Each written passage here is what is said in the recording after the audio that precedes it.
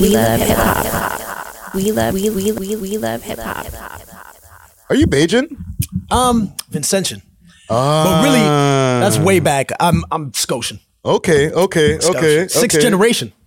Yeah, you know why I ask you this, right? Because I be doing my my investigative reporting through listening to music and stuff too, right? And that's my Bluetooth. But the thing is, I heard you mention Barbados a few times, and I was like, "Yo, what's going on with Barbados?" And I went to university there. So that's why. You went to Uni of Barbados. Yeah, I did a 1-year exchange program. That's when I was going to York. Sick. Yeah, it was incredible. Went to school with Miss Jamaica. She wasn't Miss Jamaica yet, but she was a couple years after that. Really? Eh? Yeah. That's dope, man. Yeah. See, okay, listen. I incredible. want to get into some music. It's all about the education. Yeah, man. You stay on the education, bro. That's crazy. Okay, let's get some music popping and let's have a conversation. Yeah. I'm going to take you down memory lane first. Let's do it.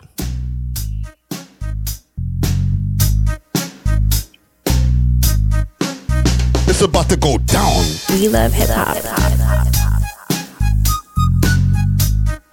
We're going to go from the beginning to where we are now. For the fame, the reason that I got into the game wasn't to add a few dollars to my name. Only wanted to come and spit flames. Be like Rakim and rock a fat gold chain. Let's go. But now a few things change, and it ain't the same when I step off stage. Cause when they holler, say my rhymes made a change, so it's different when I sit down and write a page. Let's go. Can't come with any rhymes though. Much more than just the punchline flow. It's crunch time though. Take a look what going on. Every day a child lost, there's another mother mourns. Yeah, so now I understand. Travel coast to coast, then reach different lands. Microphone in my hand, and only difference is now we got the plans. Let's take us to where we are now, man. You know what I'm saying? Let's take us to the now. Hopefully my Spotify doesn't mess with me today. There we go. There we go. This is my shit right here. Drums. We're about to educate the babies today. Salute to all the people in the listening audience.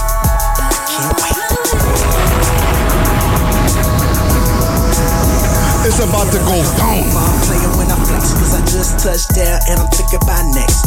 About to run it back and be up in the air. Bring the corner back, get the sack. We love hip hop. Even on the field, game got a new face like the $10 bill. I got no chill, that's how the game made me. Had to take over, industry shady. Chances were slim, but the eyes never scared me. Okay. Yeah.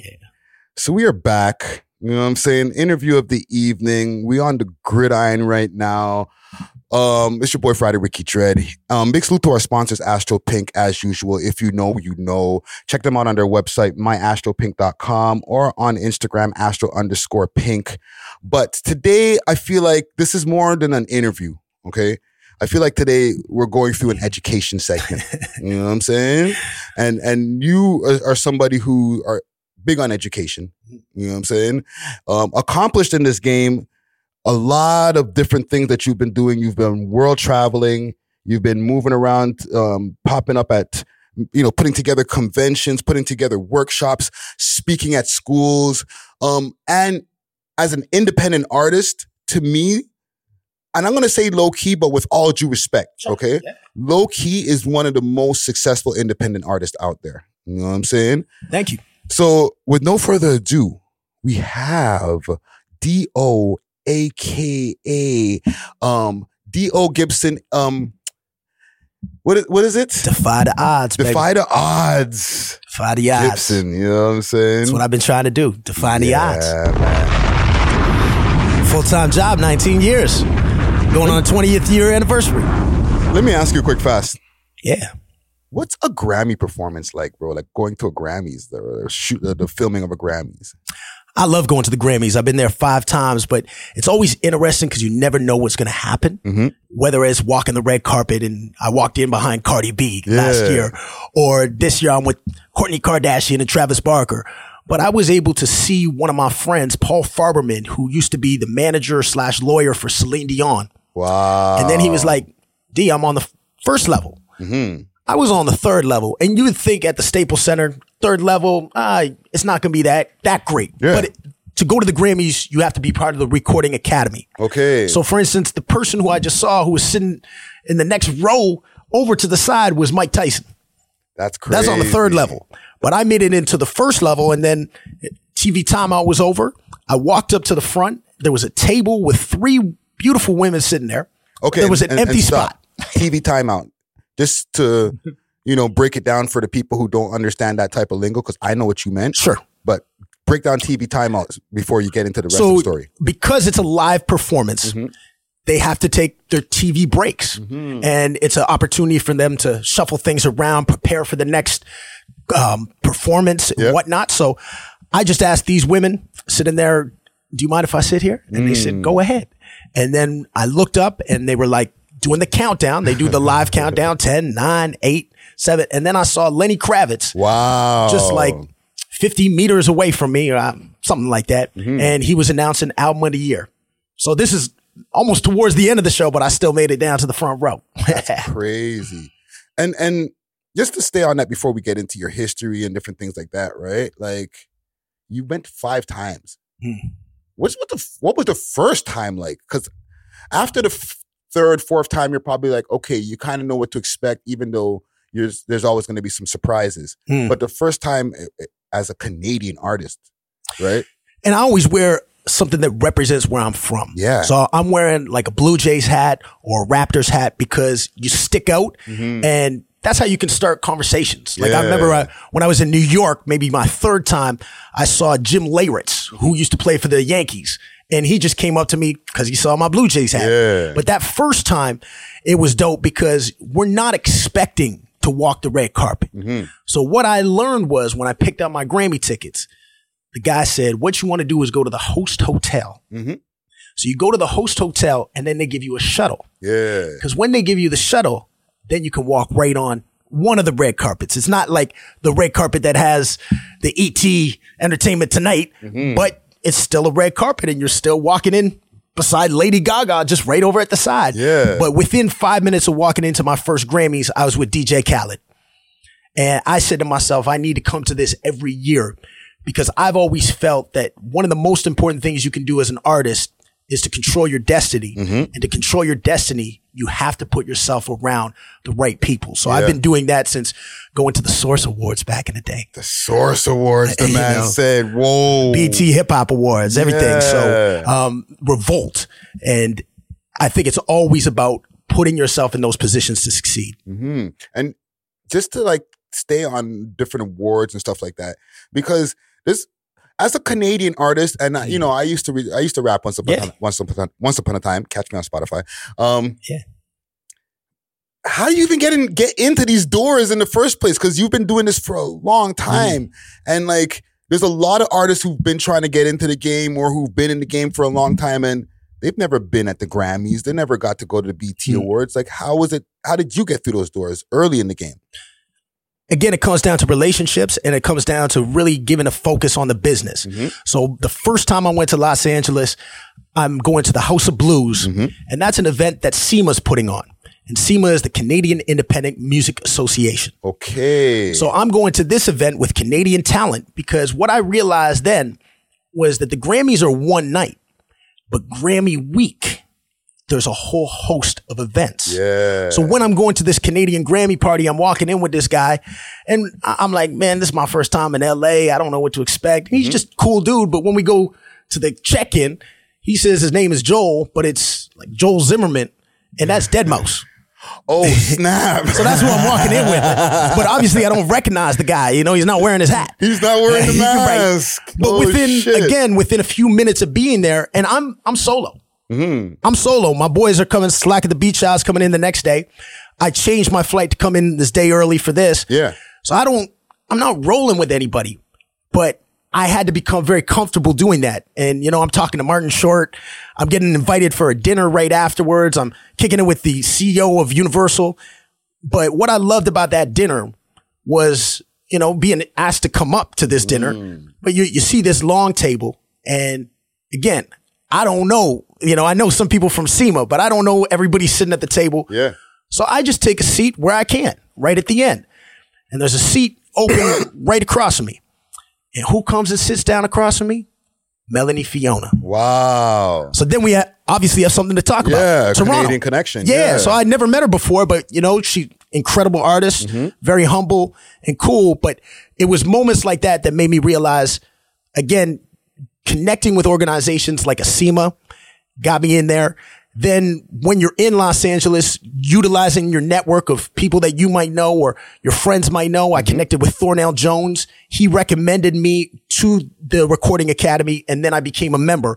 And he used to work with Jill Scott. And then when I first had my first party in LA, because I put on now events for the Grammys. Yeah. Well, Grammy weekend, right? He represented an artist, and he's like, yeah, he wants to come through. And so at my first Grammy event, man, I had George Clinton. Wow. Yeah, little mixer party in the afternoon. Probably like no more than 7,500 people could fit in this place, but I got Mr. Clinton. Dwayne, Yeah. there's no way at some point in time while this is all evolving in front of you that you don't like geek out at one point and be like, holy shit, how how am I in this room? I geek out all the time because I'm very grateful.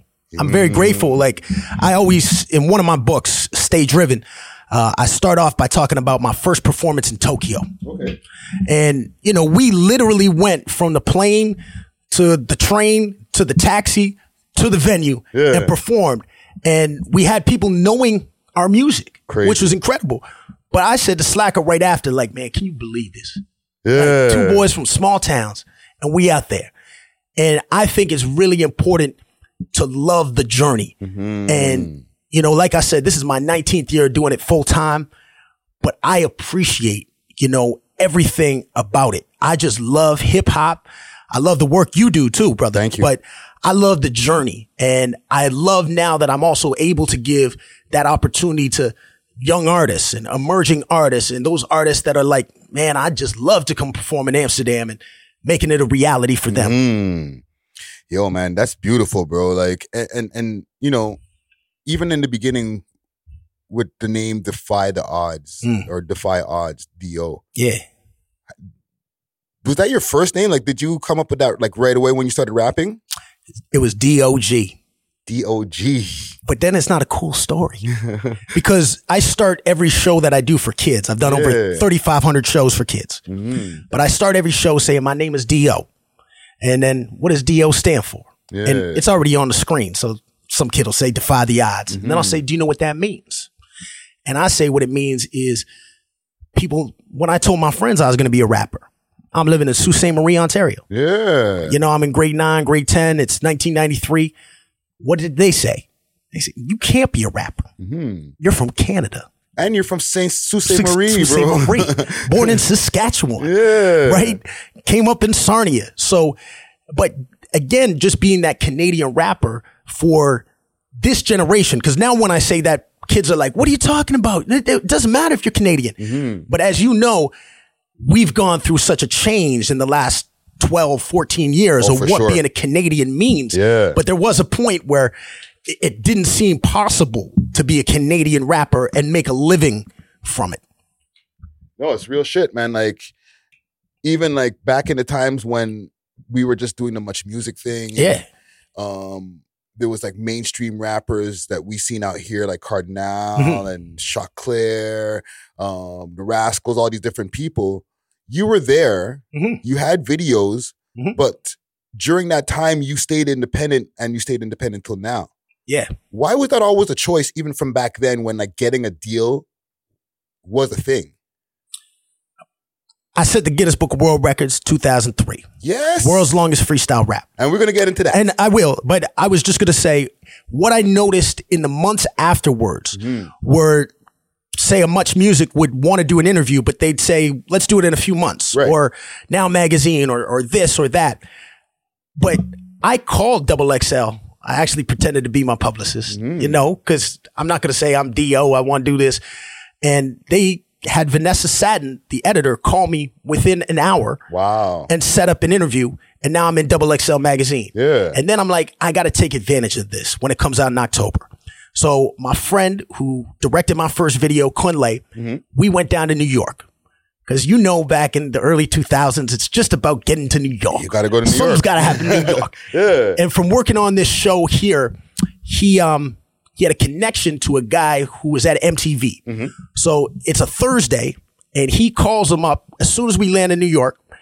And that guy says, why don't you come down to the studio tomorrow? Right. So we go down to MTV the next day, and we just think we're meeting, but we walk into MTV Radio, shoves a mic in my hand, and I'm live on MTV Radio. Wow. As soon as that's done, he says, you should meet my son. I don't know who his son is, right? Yeah. He calls his son. He's like, what are you guys doing this afternoon? He said, I don't know. Calls his son. His son says we should come over. He works at Def Jam. So now I'm over at Def Jam. I see Ja Rule at the entrance, going up the elevator. Jim Jones is walking in. Rockefeller Records is coming out and seeing me. And then me, I just start busting on freestyles, right? So from that, I had a relationship with Def Jam where when I came to New York, I'd go see them. Mm-hmm. And what I learned from that experience was it would be great to get a deal. But when I talked about what I was doing, they were like, okay, I'll just be real with you. You can come and try to be the Canadian rapper here. There's a million rappers trying to do the exact same thing. It sounds like you're doing this school thing and you get paid for it and you get an opportunity to do all these performances. So to build up your fan base, and you've been selling CDs. So you've got the independent hustle. Mm-hmm. And that really just made an impression on me that was the path that I wanted to go. Yeah. And then when I started learning the grant system, that's where I started realizing I could really empower myself doing that. And I did release 2 projects on Universal. Mm-hmm. But the frustration, man, was that you'd go to Yorkdale and there'd be 1 CD. Wow. Or 2 CDs. And what happens if you sell out those CDs? It's not like they're going to rush out and buy 1 or 2 more. Yeah. So I found it very frustrating that we'd have our product in stores. We'd sell it out across the country, but just 200-300 copies. But the manufacturing was low. Yeah, the manufacturing is low. And that's the story of a lot of Canadian rappers, a lot of independent rappers. So that's when I started realizing it's nice to have your CD in stores because, back in the day, that's your dream. Yeah. To walk in the CD store, I go to the D and there it is. Yeah. But I just realized that there was other ways to make it happen. And the number one way I found to make it happen was touring, opening for artists that have fan bases, and selling your CD afterwards. And that's why I opened for Classified and would sell 20, 30 CDs a night. Yeah, because you have that connection to the East Coast. Yeah. Right? You're Scotian. Right? So you've always had like your connection to down home, as they say. Yeah. Right? And now I'm called down home with Classified. Yeah. And like you were connecting with them man from back in the days. But one person that in your young life that really helped pivot you in your rap career and, put you onto a lot of game was Maestro Fresh Wes. Yeah.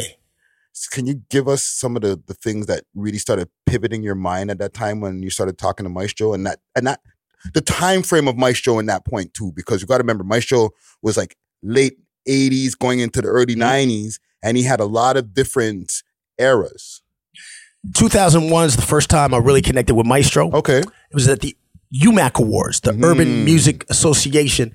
That was the first time like Chaos did a big performance. Yeah. Heaven Only Knows. That was the Papa Stro album times. And I thought it was an incredible event because here I am. I just got back to the country. I was living in Barbados for a year, going to university. Mm-hmm. And now I'm connecting with, it seemed like everybody in the hip hop industry, like Rascals are there or whatnot. But when I saw Maestro, I was just amazed when I talked to him how humble he was.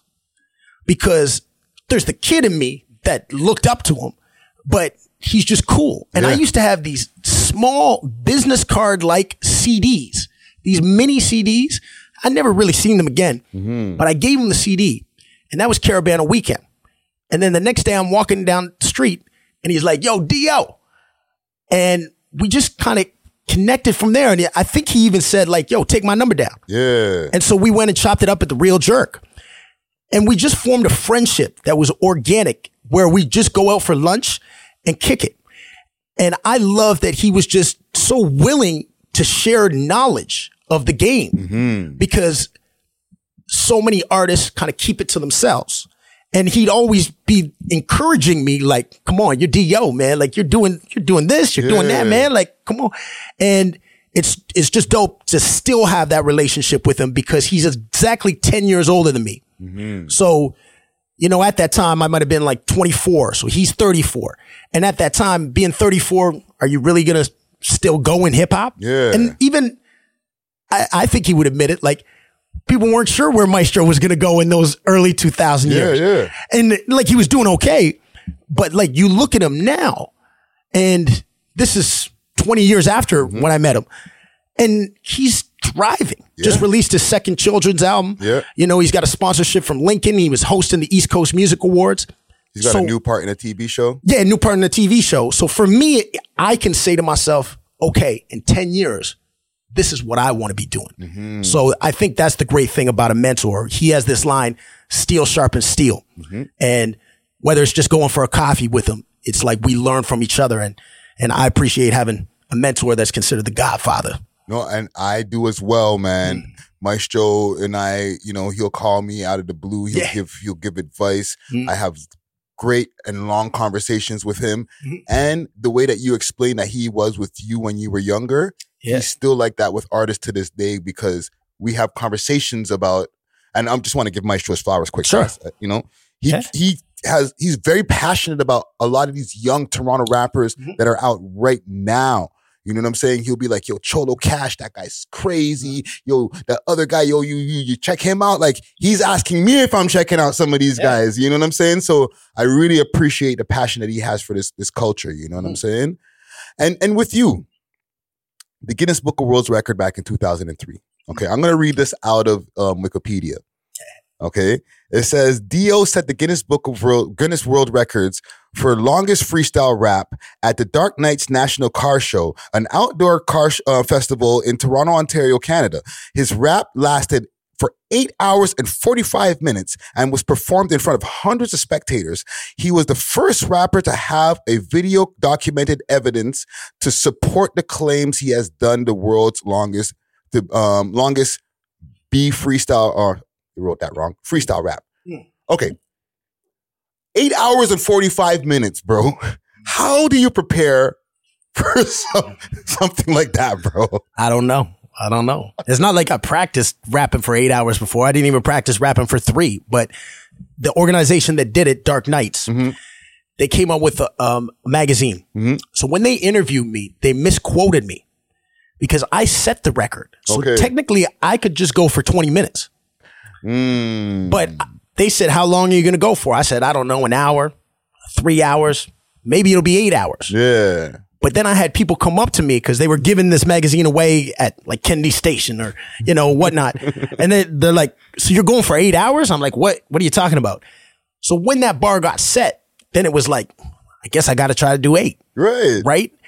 And as I explained to kids, I explain it the same way when you read a book, because you know, when you read a book for homework and, you know, like you just start reading the first 20 pages and if somebody says, what'd you read? You're like, I don't know. What about the basketball game tonight? I can tell you everything about it because while my eyes are on the sheet of paper, I'm thinking about the basketball game. Yes. However, there's times when you read a book and you get past that 20 pages and then you just start getting into it and you're reading for like an hour or 2 hours and you're just in the zone. And that's how I describe freestyling. Because when you start freestyling, you're thinking. You're actually like conscious of your thoughts. But as you get into that zone, you're not even thinking anything. Like it's just flowing. It's just coming out of you. So I wasn't even thinking at the time. And then when I got to 4 hours, they give you a 15-minute break. And that's when I just said, hey, I could do this. Cause like, I just feel like I'm warming up. And, but I think really one of the things I think is missing from a lot of rappers now, and myself included, I don't do it as much, is writing. Because I'm sure when you were coming up too, rappers had rhyme books. Yes. And you wrote so many rhymes. I cluttered up so many places with pages of pages and pages, man. And it's stream of consciousness sometimes. And I just write and write. I'd write like 10 pages one day and stuff like that. And I think just that practice of writing was so important. Because I think that when you write a rap now on your phone, and like I said, I do it too, but you're just thinking bar by bar and it's more for a purpose. Like you're writing a song. Whereas when I was coming up, I mean, I didn't know any producers in the 90s, right? Like finding a beat was hard. Yeah. Right? Sometimes it would be like, I'd just have a CD single and rap to the instrumental on the B-side type of thing. But I would just write without a purpose. And really that's what freestyling is about for me. Mm-hmm. And, you know, just to add on to that also, quick fast, there's a lack of writing, and not only just the phone stuff, because I'll even accept that, dude. You know what I'm saying? Right. Like I just freestyled this whole song. I'm like, that's cool. Yeah. If you're just doing a display, like how you displayed your skill set for 8 hours, right? But like, if you're really trying to get into some shit, I would rather you write it down. Yeah. Or, you know, like there's different songwriting techniques, but it's like, you know, or like write it in your head. Yeah, write it in your head. But like I might freestyle like a 16 bar and then listen to it and say, okay, I like this part. Yes. I like that part. Because the one good thing about freestyling is you are doing things that you aren't doing when you just write. I mean, that was my problem when I first started recording raps. Like people would say they're not as good as your freestyle because I would be overthinking it and writing too much in there. So there is that balance, but I always look up to Eminem. You know, I grew up in Sarnia, which is less than an hour from Detroit. Yep. And what I love about Eminem is Eminem's one of the best freestylers ever.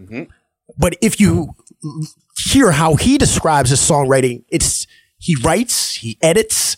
You know, you see those rhyme pages where he's crossing things out and putting things crazy. in. But to me, that's what writing really is. And you know, I was hearing Bruce Springsteen say this the other day on the Q. Like, people don't care how long your song takes to make, like how long it takes you to make a song. People care if it's good. That's a fact. So it's like, put your time into it. Like, you could like sometimes I freestyle a song, but then I'm like, you know, maybe I want to come with a whole different concept to that song, right? So especially if you're paying for the beat, you know, you don't want to just wing it. So I think freestyle is an important skill, but it's like slam dunking in basketball. You got to develop your whole game. Yeah, man. And even with that, right? Like, I was talking to one of our guys over here, Dusty Wallace, right? So to Dusty, right? And he was like, "Yo, man, mans must be like on Ebos or something like that to be rapping that long, right?" You have always been clean. Like, you've never done no drugs. You've never been in like you're a nice guy, bro. And I'm sure you heard this before, right? I appreciate it. But like, you've never been like fucked up on drugs, any alcoholism, fucking armed robbery one time that you were like, "Yo, man, I can't believe I did that." Like, bro, like, I don't know about that, man. No, I'm not saying like as an incriminating thing, but have you ever been like off your path of like, definitely bringing like, you know, positivity, bro? Yeah, definitely. Yeah, I mean, I'm a drinker, man. So, you know, and then, you know, I had to check myself because then I realized maybe I'm drinking too much, and that can happen in this game, you know? Oh yeah, for sure. So, you know, I had to self-regulate, and, you know, the people that I hang out with, you know, sometimes we're doing some other things, and had to check the people that I'm associating with. So, you know, I guess I present an image, but at the same time, I would like to think that when kids hear me at a school, that I'm being authentic, that it's not just like, "Hey, I'm Mr. Positive."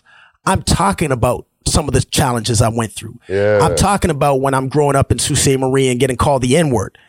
And sure, you could say, "Yeah, I would just fight that person." But there's consequences. And there is loneliness. I've suffered depression. You know, I still suffer depression, right? So it's like, music and hip hop has always been my outlet. Yeah. And that's what I tell kids is find your outlet, find a way to express yourself. And, that's what hip hop has done for me. Nah, man, that's dope, man. Because like, I always wonder like this, and don't get me wrong, there's a set of rappers, like from what I deal with this network, right? I deal with a lot of like grimy characters, right? Yeah. Guys who come from hood circumstances and you know, some of them who've gotten into a lot of trouble, and you can see it on the outside. You know what I'm saying? You can see their troubles on the outside. But then there's like different guys like yourself, you Shad, different guys who they present as more like, positive. Mm-hmm. You know what I'm saying? Solitaire. Yeah. You know what I'm saying? Love Solitaire. But I always wonder if there's like problems behind the scenes. So like sometimes I'm glad that you expressed that, man. On my last album, I had a song called Still Smiling. Because I'm still smiling even when I'm down, waiting for the sun to come back around. Because there's some days where I go do a show and I might just get a text message that just sets me off. I'm really upset about a lot of things. Yeah. But then they're like, and coming to the stage, D.O. I put my phone down. I just brush myself off. That's my thing I do. And then I go like this. Game time. But yeah, there's that pain. There's depression. I think, and this one kid, he's actually my neighbor. So my neighbor's son. But after I did this show at our school, at his school, my kid's school, he came up to me and he's like, you know what, D.O.?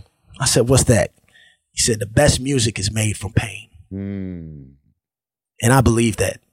So, you got to reach deep inside yourself. One of the songs I have with Socrates is called Real Wisdom. And he did the hook on it and he's like, I got so many regrets, but I had to learn to deal with them. Yeah. The power to reinvent.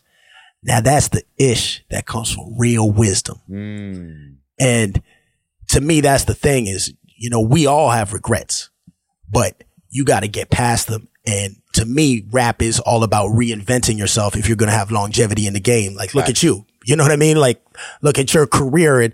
And now, it's like a Noriega thing. Like, Nori's more popular than he's ever been in a lot of ways. Yeah. And it's still hip hop. Yeah. And to me, that's the great thing is like, it doesn't matter if I'm on the mic performing at a show at a club or wherever I'm at, I'm still doing hip hop. I'm still in the game. Yeah. And you've always kept it hip hop because you've been educating kids on Black history through hip hop. And like, I'm talking like way back in the days you've been doing that. You know what I'm saying? What got you into that in the first place? And then 2-part question, explain to the audience, like who haven't been able to witness that and maybe see videos, what that looks like. I got into my program called Stay Driven, which was the name of my first EP back in 2001. Yes. My mom's a teacher. If you know teachers, their friends are all teachers. So one of her friends said, can you come to my school? And her husband was a teacher. So he's like, can you come to my school in the afternoon? Yeah. And this is in St. Mary's, Ontario, because I also grew up in Stratford, Ontario. Wow. I've been around. So that was great. But then my friend Kun Light, my music video director, his mom's a teacher. And she said, can I come to Timothy Eaton? Now that's a technical institute in Scarborough. Yeah. No longer there. So the reason why I say that is because I'm at country schools in St. Mary's. And now I'm going to a high school in Scarborough that's like a technical spot. Yeah, that's where people usually get kicked out and go to. Yeah. So but both of them went well. And then I said, maybe this is something I could do. And what you always do for anything is ask, what do they want? A lot of people want to get into, yo, D.O., man, I really want to get in this school game, man. What do you want to talk about? I want to talk about goals and like how you got to reach your dreams. Nobody wants to hear that. Yeah. They want to hear a message. So like when schools told me we want to hear something on anti-bullying, I deliver something on anti-bullying. I tie it in with goals and dreams, but then schools will say, can you do something for Black History Month? Right. And when I was in university, I took a lot of Black history subjects. I've always just been engulfed in it. And being that my family's from Nova Scotia, Nova Scotia has so much Black history. A lot. So just 2 weeks ago, I'm down in New Glasgow. And why New Glasgow is significant is that's where Viola Desmond sat down at the movie theater. Okay. When she wasn't allowed to sit in the main area, she was told to sit in the balcony. They threw her out and she ended up in jail. And now she's on the $10 bill. And I love that we have a Black woman on the $10 bill. Yeah. And then we have people like Carrie Best, who ran the newspaper that made it happen. Or we have my family friend who is the lieutenant governor of Nova Scotia, Mayanne Francis. And then also growing up in Sarnia, I was right down the street from places like Buxton, who next year are celebrating their 100th anniversary of this fair. And it's amazing that you see these people that came from the Underground Railroad and are still there. And Uncle Tom, if you go to Uncle Tom's Cabin, the person playing Uncle Tom is my dad. Wow. And they're changing the name of it to the Josiah Henson spot because the word Uncle Tom was subverted. When that book came out, it was selling more than the Bible. So when they turned it into a play, they made that title character, the hero, a legend in Canada. They made him into a subservient person. And that's why you think of a bad thing when you think of Uncle Tom. Wow. So I just love the stories. You know, I love the stories about, you know, Willie O'Ree, the first black hockey player in the NHL. Yeah. But he was blind. He was hit up with a puck in his right eye, lost 90% of his vision. Oh, shit. But he was still so good that he made it to the NHL.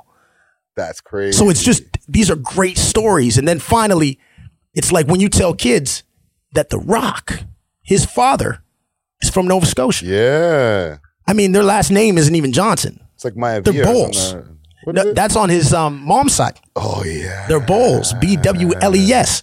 His dad chose the name Rocky because of Rocky Maivia, the undefeated Italian boxer, and took the name Johnson because of Jack Johnson, the black U.S. heavyweight champion.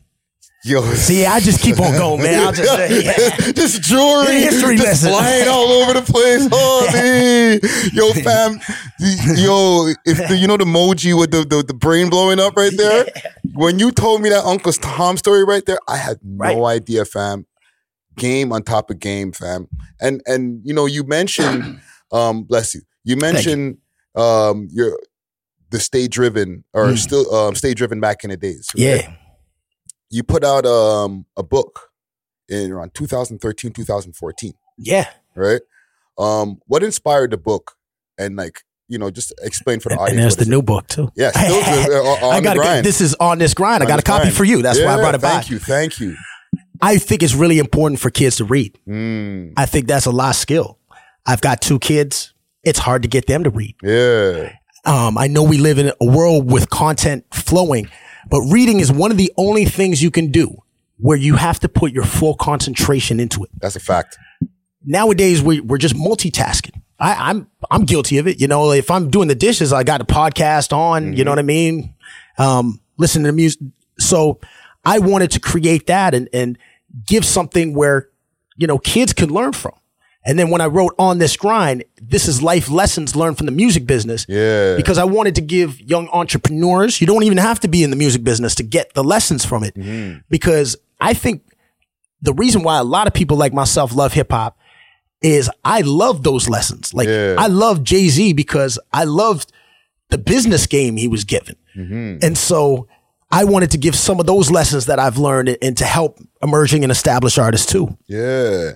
No, and the thing is, even if you're not into hip hop per se, all skills are transferable. It's all transferable. And that's what I say in one of my presentations where I talk about role models, because I talk about The Rock and I talk about social media. So for a kid, who do you follow on social media? Yeah. And then I say, do you follow trolls? And then I put on the screen Tekashi 6ix9ine.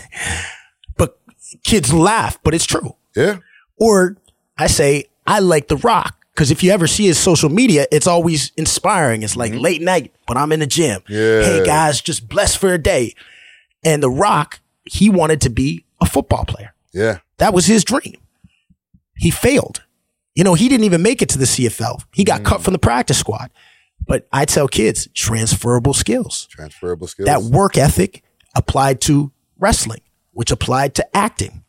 Do you guys think The Rock is a failure? No. Yeah. No, that's real talk right there, man. And, you know, you're the founder of the Northern Power Summit, right? That's right. It's going into the 6th year now. 6th year, yeah. Right? Last year there was a virtual one because, you know, we're coming out of the lockdown. I won't say the pandemic, but the lockdown. Right? Yeah, that's a good point. So let's talk about the founding of it first. And then just even like some of that transition that had to happen like during last year, because it's something that was going on for a while. Like you brought a lot of people together. Yeah. Yeah. So let's talk about the foundation of it first. So we talked earlier about the Grammys and Source Awards, and I love going to award shows. Yeah. But I really built my career by going to music conferences. I go to MIDEM, which is in Cannes, France, and I've been there 14 times. And what I noticed that second time I went, because the first time I didn't make a lot of things happen. I wondered, should I go? And then I realized I need to invest in relationships. So that second time I met Henke Maduro and Fat Philly. And Henke runs New School Rules, which is a conference in Rotterdam in the Netherlands. Okay. And Fat Philly runs Fresh Island Fest in Croatia. And then I started going to these events and helping organize a Canadian showcase in Rotterdam.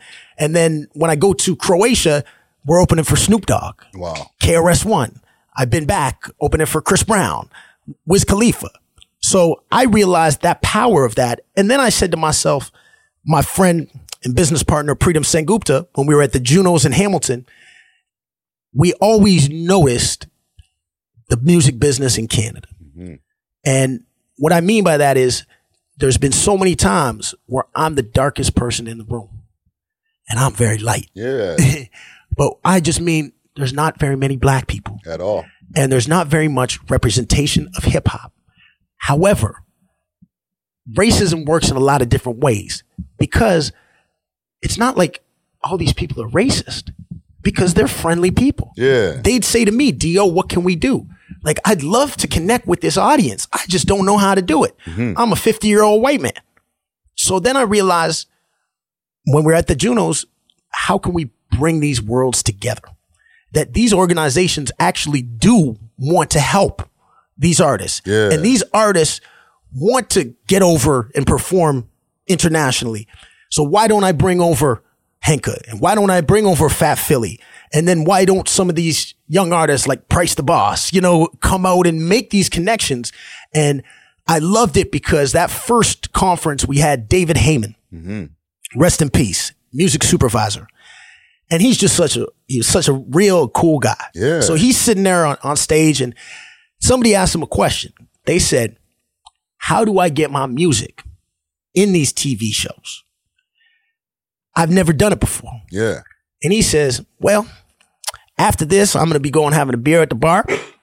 Maybe you want to come up, introduce yourself, follow up with an email. And that artist, a few weeks later, emails me and says, Dio, thank you so much, man. I got my first licensing deal. Nice. And we did about 20 licensing deals through David Heyman. And they're not big deals. But as an artist getting a check for $200 or $250, saying your music's on Kim's Convenience, you're going to get royalties. I think that's a big thing. No, for sure. So now it's our 6th year. We always wanted to start small because let me ask you, man, how many times have you seen somebody in the city say, oh, we're going to do it big. This is going to be a huge event. It's going to be crazy. And then it just flops. I see that every day in my DMs, fam. So I'm just like, I don't care how many people come. I just want a small community of like-minded people, people that are there because they really want to get something out of it. Yeah. And that energy that comes from when you connect with other people that are like that. And to me, that's what it's all about. And so we're excited that we're doing 3 days. It's going to be November 24th to 26th down in Kensington Market, which I love because that's the last area that hasn't been gentrified. Yeah. And I think it's important to support businesses there. And I'm looking forward to the shows. I'm looking forward to the speakers. I mean, we got an amazing lineup. I mean, we got you, brother. Hey. Yeah. Hey. So it's going to be dope. No, man, that's dope, man. And I really dig the way that it brings people together, you know what I'm saying? And also educates at the same time, right? The education part is critical because there's been so many music conferences I've been to where, like, what do you got to do to get to the next level? Well, it's really just about making good music. You just got to have good music. That's not a good answer, man. It doesn't help me at all. Yeah. You know what I mean? Like, hey, you just got to keep on working at it. You know, like if you build it, they will come. It's like Field of Dreams. Yeah. I got a chapter in my book called Field of Dreams because that's not true. I've seen so many artists from this city, from this country, build it, wait, never release even their album, right? Because they were waiting for that right moment. Yeah. And that moment never came. Never came. Now that time passed them by. You know, it's like some people like say names. It's like, I don't even have to say names, but like, you know, some of those artists that had that buzz in the city and then, you know, whatever happens to them. Yeah. And they're waiting for something to come along. And again, that's why I said I had to empower myself in my career. I couldn't wait for a manager to come along. I couldn't wait for a label. I just wanted to control my own destiny. And I think for artists, especially nowadays, that's the best way to do it. Sometimes you got to just go make it happen, yo. You got to go make it happen. Don't make excuses. Yeah, yeah. You know, like, you can't just say, or so many people have said, well, I can't blow up in Canada because it's the population. Mm-hmm. You know, California has as many people as Canada.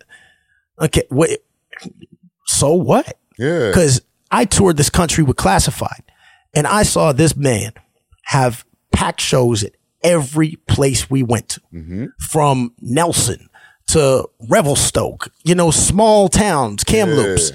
And I said, like, if Class can do it, you know, I can do it. Or I toured with DL Incognito. And it always fascinated me that some of these Toronto artists that were getting played on Flow, they weren't performing across the country. Yeah. And to me, some of them didn't humble themselves or come out to a Canadian Music Week and make some of those connections, because those opportunities are there, but you got to get out there. Yeah. You know, just to even add on to what you're saying, I went on a tour with Moko Only and Decisive. Nice. Right? So like they're household names for people who are into the Canadian hip hop scene, but they're not like radio darlings and stuff like that. You know what I'm saying? Like you're not hearing them on commercial radio, but they're getting booked to do shows. They're getting booked to do shows, but I've always seen the hardest thing is Ontario. And I feel bad for artists that haven't performed outside of Ontario, because I did those circuits with me and Decisive, and we have a song together called Old Habits. And he's rapping about like having to stay at a dirty ass travel lodge and bringing all these merch and then not selling even 2 t-shirts. And like, we've done these shows in Hamilton and Barrie, and sometimes they suck. There's only 10 people at the show, and like, you know, Decisive, you know, I had a pretty good buzz. I was doing okay. Arabesque, whatever. Arabesque, wow. Right?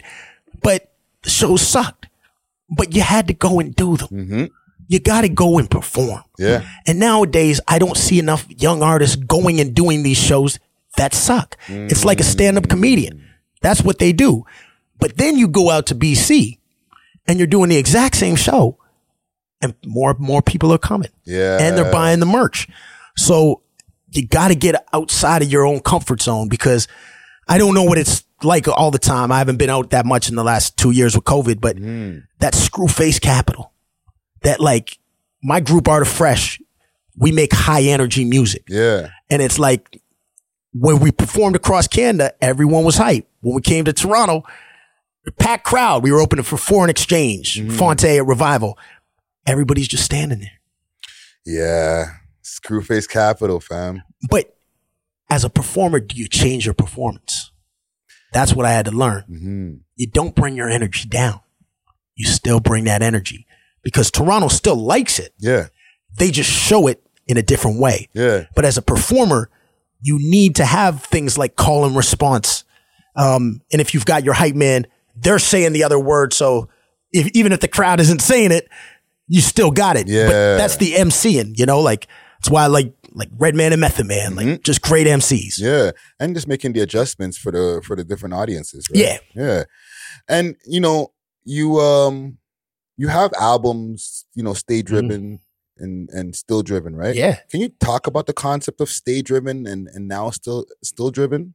Stay Driven was my first professional recording. Did in 2001.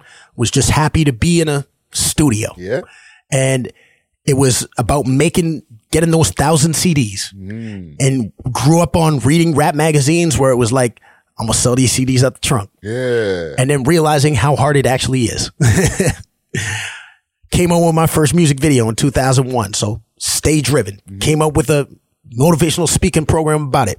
So I was hanging out with my boy, Mike Fox, works over at TikTok. And he was like, DL, man, you stay driven so long, man, you're still driven. I said, oh boy. I said, that's the album name. Yeah, that's it. Yeah. And then I got a dope beat, and I wrote the still driven. And I called up my man Jordan, and shout out to my man Jordan. He just celebrated his birthday, but a great Scotian singer, a legend in Canada as far as I'm concerned. And, Definitely. And he laid down the chorus for it. And to me, being that I'm 44 now, I want to make music that I want to listen to, that people that are my friends want to listen to. Yeah. I'm not trying to compete with the 20-year-olds. You know, like, I'm not going to come out here on some trap rap, but I'm not going to come out on some old school boom bap. Yeah. I'm just going to come, and that's why I love the new Nas album. It's like, it's just good hip hop. Yeah, Kings and so 3. I wanted to tell that story. I'm telling stories about my last name and being Scotian. When you go to Nova Scotia, they always say, "What's your last name?" Oh, I know your grandfather. I know, and so I've got a voice sample of my uncle on there, and so it's all about that. And then finally, I did a song called Black 365, and I love that song because that's what my program is called for Black History. Yeah, so that's I with said Rochester and that's with Rochester, Drew, with Drew, Keisha Fresh, and Terrell Safety. So it's cool to me to have that diverse grouping of like a Canadian legendary singer like Drew. Rochester has been putting it down for so many years and is so dope. Keisha Fresh, like she's just getting like acclaimed by Ajax, you know, and she's been killing it. And then Terrell Safety, who just recently, like last year, was the first Black artist to perform at a Vancouver Canucks hockey game. And he just hit me up the other day. He's doing like a 20-show tour in a couple months. So like, I just love connecting with that young generation on that track too. I think it's all about collaboration. Yeah. And with everything that you've, you know, done in the game, what do you think is one of your, or like, let's say not even one of them, just your, if you could put one big accomplishment, your biggest accomplishment? Well, I could say Guinness because people will say, did anybody break the record? Yeah. When they say the first one to get it videotaped is because Supernatural broke the record a year after at Rock the Bells. Okay.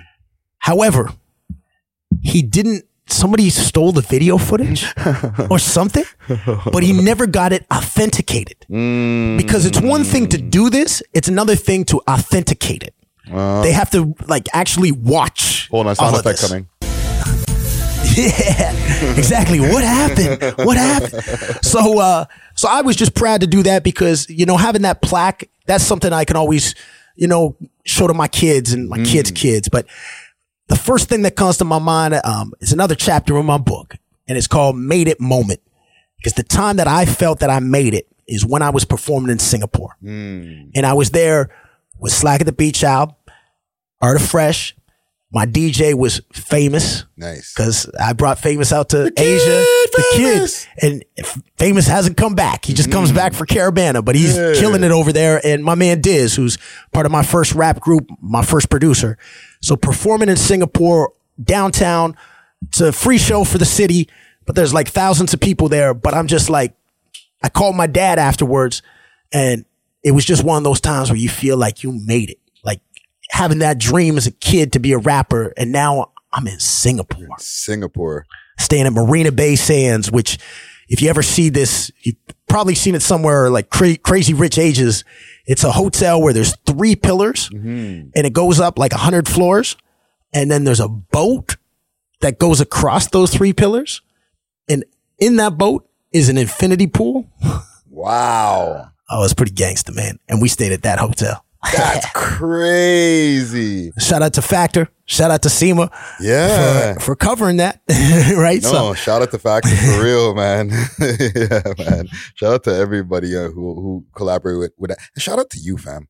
Thank you. you. Know what I'm saying? Like, I feel like you are a bevy of information. Like, you have so much gems for the people, and you're not one who's shy to share the information. You know what I'm saying? Like, I hate when people say the game is to be sold, not told. I'm like, who made that rule up? Like, nah, fam, information is free. We can Google information now. So why, if you have the info, can you not share it with somebody who might need it? You know what I'm saying? But I prefer to share good information, not lazy information. Yeah. So what I mean by that is, like, when somebody says in an email to me, when is New School Rules?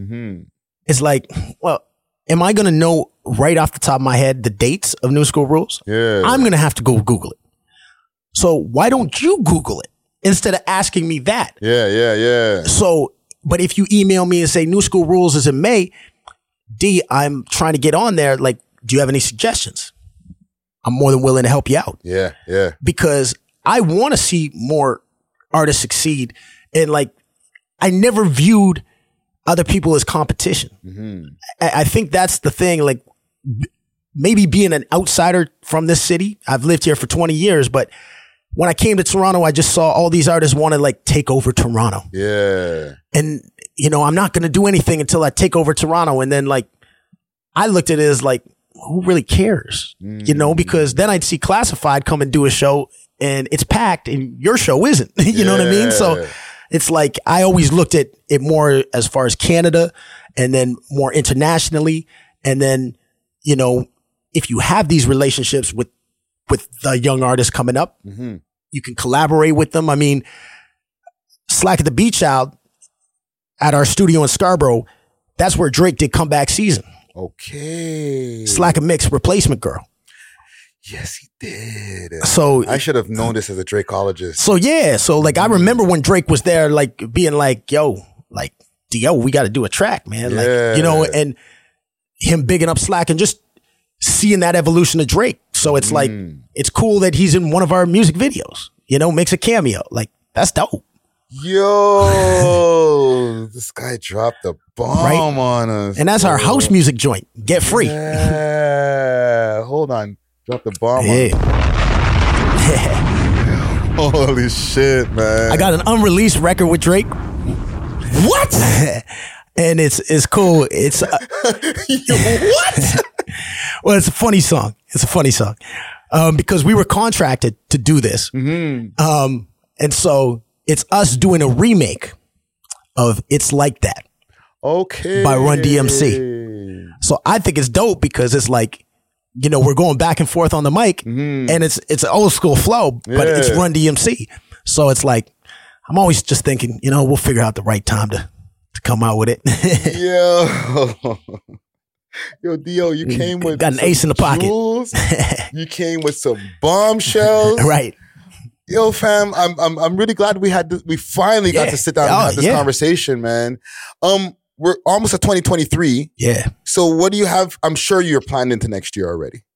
I mean, today I was booking shows in June. So yeah. So what can we expect coming up next? Well, Black Canadian 365 is back. I start the year off in Vancouver. I'm doing a residency at the Michael J. Fox Theater. Nice. So I'm doing 3 shows a day, 9, 11, and 1. Wow. 5 days a week. Then I'm touring all over BC the following week. Then I'm doing 40 shows in Southern Ontario at schools. Going to the Junos in March. Another tour in BC in April. Going out to the East Coast of Canada in early May. And then going to Netherlands at the end of May. And that'll take us to halfway through the year. And then bringing back Northern Power Summit for the summer next year in August. Okay. So you always got to be thinking ahead, right? So I love just being able to plan ahead. I find, when an artist says to me like, D, I want to play South by Southwest. Well, it's February. South by Southwest in March. Their deadlines are early October. Yeah. So if I had to give advice to an artist, I would say to them, it's really important to learn your calendar. When you're applying for grants, they're basically at the same time every year. Yeah. So if you realize the album deadline is May and October, you can plan things around that. If you know the Canadian Music Week is here or East Coast Music Week or whatnot, you can plan around that, or New School Rules is always there. So if you want to go tour Europe, well, if you can showcase at New School Rules, you can get a showcase grant from Factor. You can get a travel grant from SOCAN. So now you can go do your show at New School Rules, but maybe you can book something in London. Maybe you can do something in Germany. Maybe you can do something in France, but you're already out there. Yeah. So yeah. Nah, man, that's good game right there, man. Give the people your social medias. Let them know where to find you. Not just your social medias, but anywhere where you want them to find any information and anything that the people will need out there. I am Dio Gibson. Okay. I am Dio Gibson on Instagram. I am Dio Gibson on YouTube. I am D.O. Gibson on TikTok. I am DOGibson.com. What I learned from my man TJ Chapman, TJ's DJs. I was in Atlanta. I used to go to all the core DJ conferences. Even performed at one in Vegas. And those are like hood events. Yeah. Like we'd be out in New Orleans, like going to the hood, juvie out there. But TJ said something I'll never forget. He just said, keep your brand consistent on all platforms. Yes. Because how many times have I heard an artist on the radio say, you can find me on Instagram at this, and then you can find me on YouTube and it's a different one and it has nothing almost to do with your name. Yeah. Or if you have just a generic name. So, I mean, I started as D.O. because I wanted you to go in the record store and see D.O. Just like T.I. But then I realized it's hard to search. You're going to find the doctor of orthopathy. Yeah. So D.O. Gibson. But then how does Diddy brand himself? I am Diddy. So I am D.O. Gibson. Keeps it consistent. Dope. No, thank you, man. Yeah, thank you, man. You're still driven. Still you know what driven. I'm saying? I think I'm going to take us out of here with Still Driven. Salute to the listening audience and let them hear some of that right there. Yeah. Can't stop. Yeah, man. Another Won't one in the stop. vault right here. Salute to our sponsors, Astro Pink. Hit them up on their Instagram, Astro_Pink. Or their website, myastropink.com. Hit me up on all my social media platforms all across the board. Friday Ricky Dread, that's DRED. We love hiphop.ca. We are off of this. Deuces. We still driven. I used to come home and watch much. It was all a dream. These were the days of double XL and oversized jeans. Back then there was so few that had success. I looked up to Fresh Prince and Maestro Fresh West. Now it's been 20 years. Don't make a mistake. Since October 78, I was Drake before Drake, paving the way. Some days felt like a full-time job. Kept my money on my mind like I'm Snoop Doggy Dogg. Of course I had critics. Are they selling this book tickets? I rolled it, pivot, flipped it. Can you dig it? Now we gon' live it up like it's We love hip hop.